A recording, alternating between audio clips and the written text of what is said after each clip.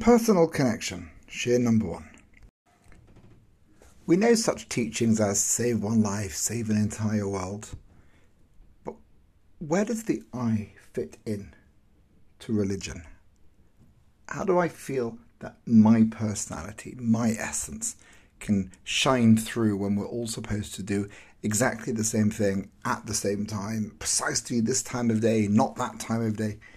Where's that uniqueness in serving Hashem? Does Hashem care that I have an individual personality, or am I supposed to hide it away and just be like everybody else? So let's start with the Gemara.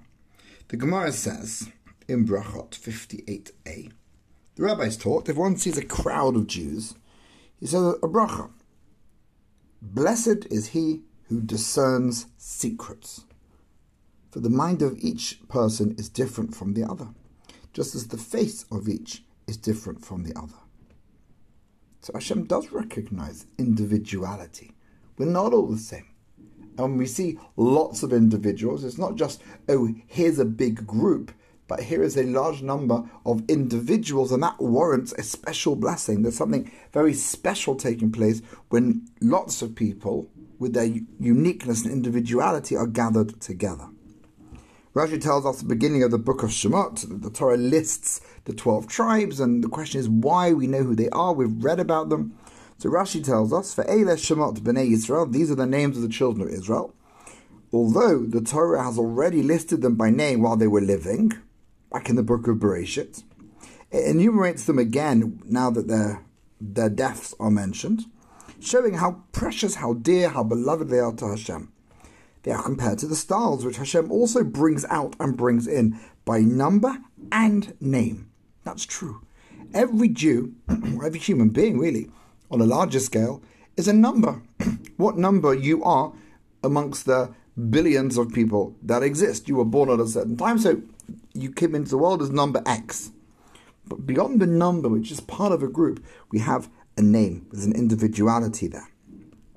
When Rashi quotes the pasuk, he brings out their hosts by number, he calls them all by name. So each star is a world to itself, even though to our eyes they all look the same, they're all different. Like the Jewish people, each individual member constitutes a world, something so precious, something so expansive. Despite the uniqueness and distinction of every single individual, what we also are bound by the same mitzvot.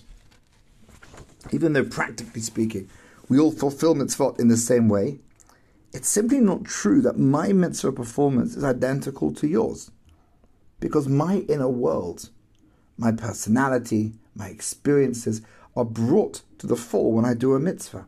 And I engage it within that mitzvah with me.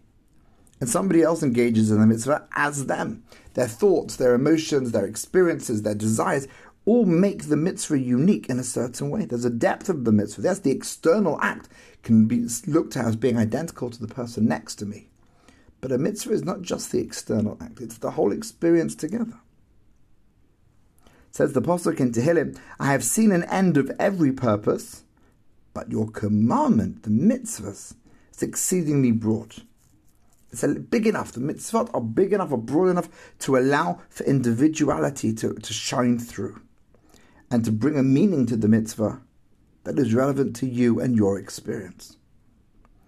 It's the famous repetition section that makes Nassau so much longer than every other Sedra. The bit at the end where each of the 12 tribes brings identical sacrifices, and the Torah can be very brief when it wants to be, but here it just repeats the same text on day 1, on day 2, on day 3.